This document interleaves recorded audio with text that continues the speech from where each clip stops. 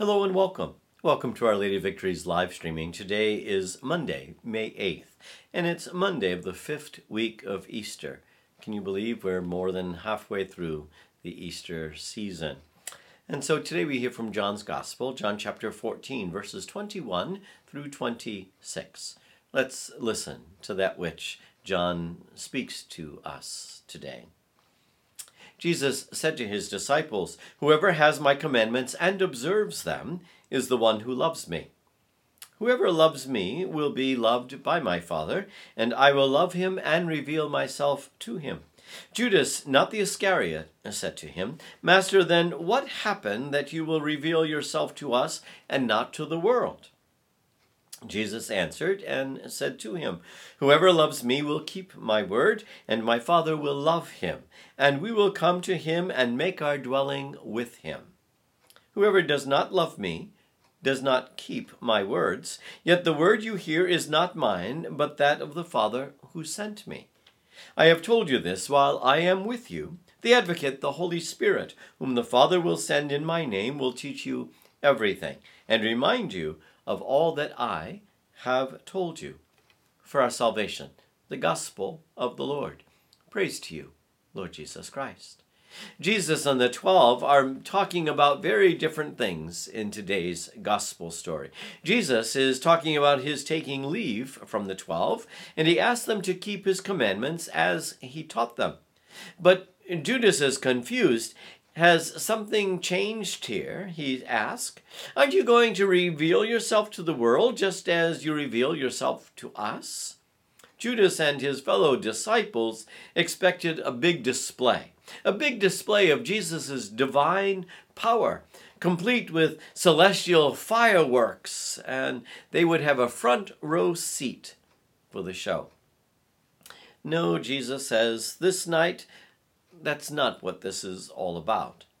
I'll make myself known in the love that you show to one another. I'll be present in the Spirit that I will send you, the Spirit of compassion and peace that you are now to go to reveal to the whole world, to teach the whole world what I have taught you. See, nothing truly has changed since that last very night in the cenacle, the upstairs room. Jesus continues to reveal himself in love, the love we give and the love we receive, and the compassion that compels us to kindness and consolation, the forgiveness that we extend and that we receive, that's extended to us from God himself. The only spectacle and the very presence and the power of God that you and I are going to see is in that which you and I share. God is going to be made manifest without any doubt. But it's you, it's me, who must make him manifest.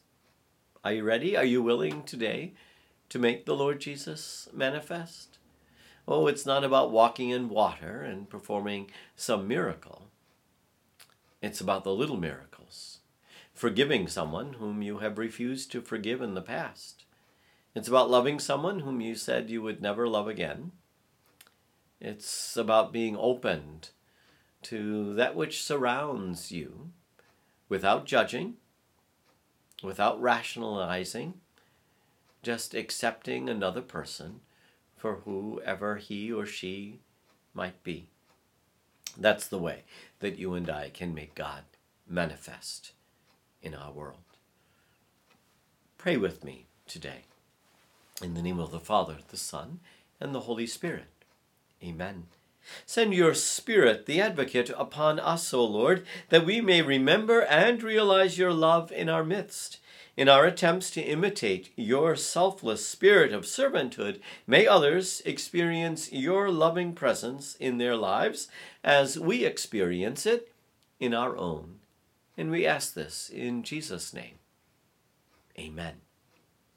Our Lady of Victory, pray for us. Be blessed today, and bring this blessing to another person today, that God might be made manifest in you, who is Father, Son, and Holy Spirit. Amen.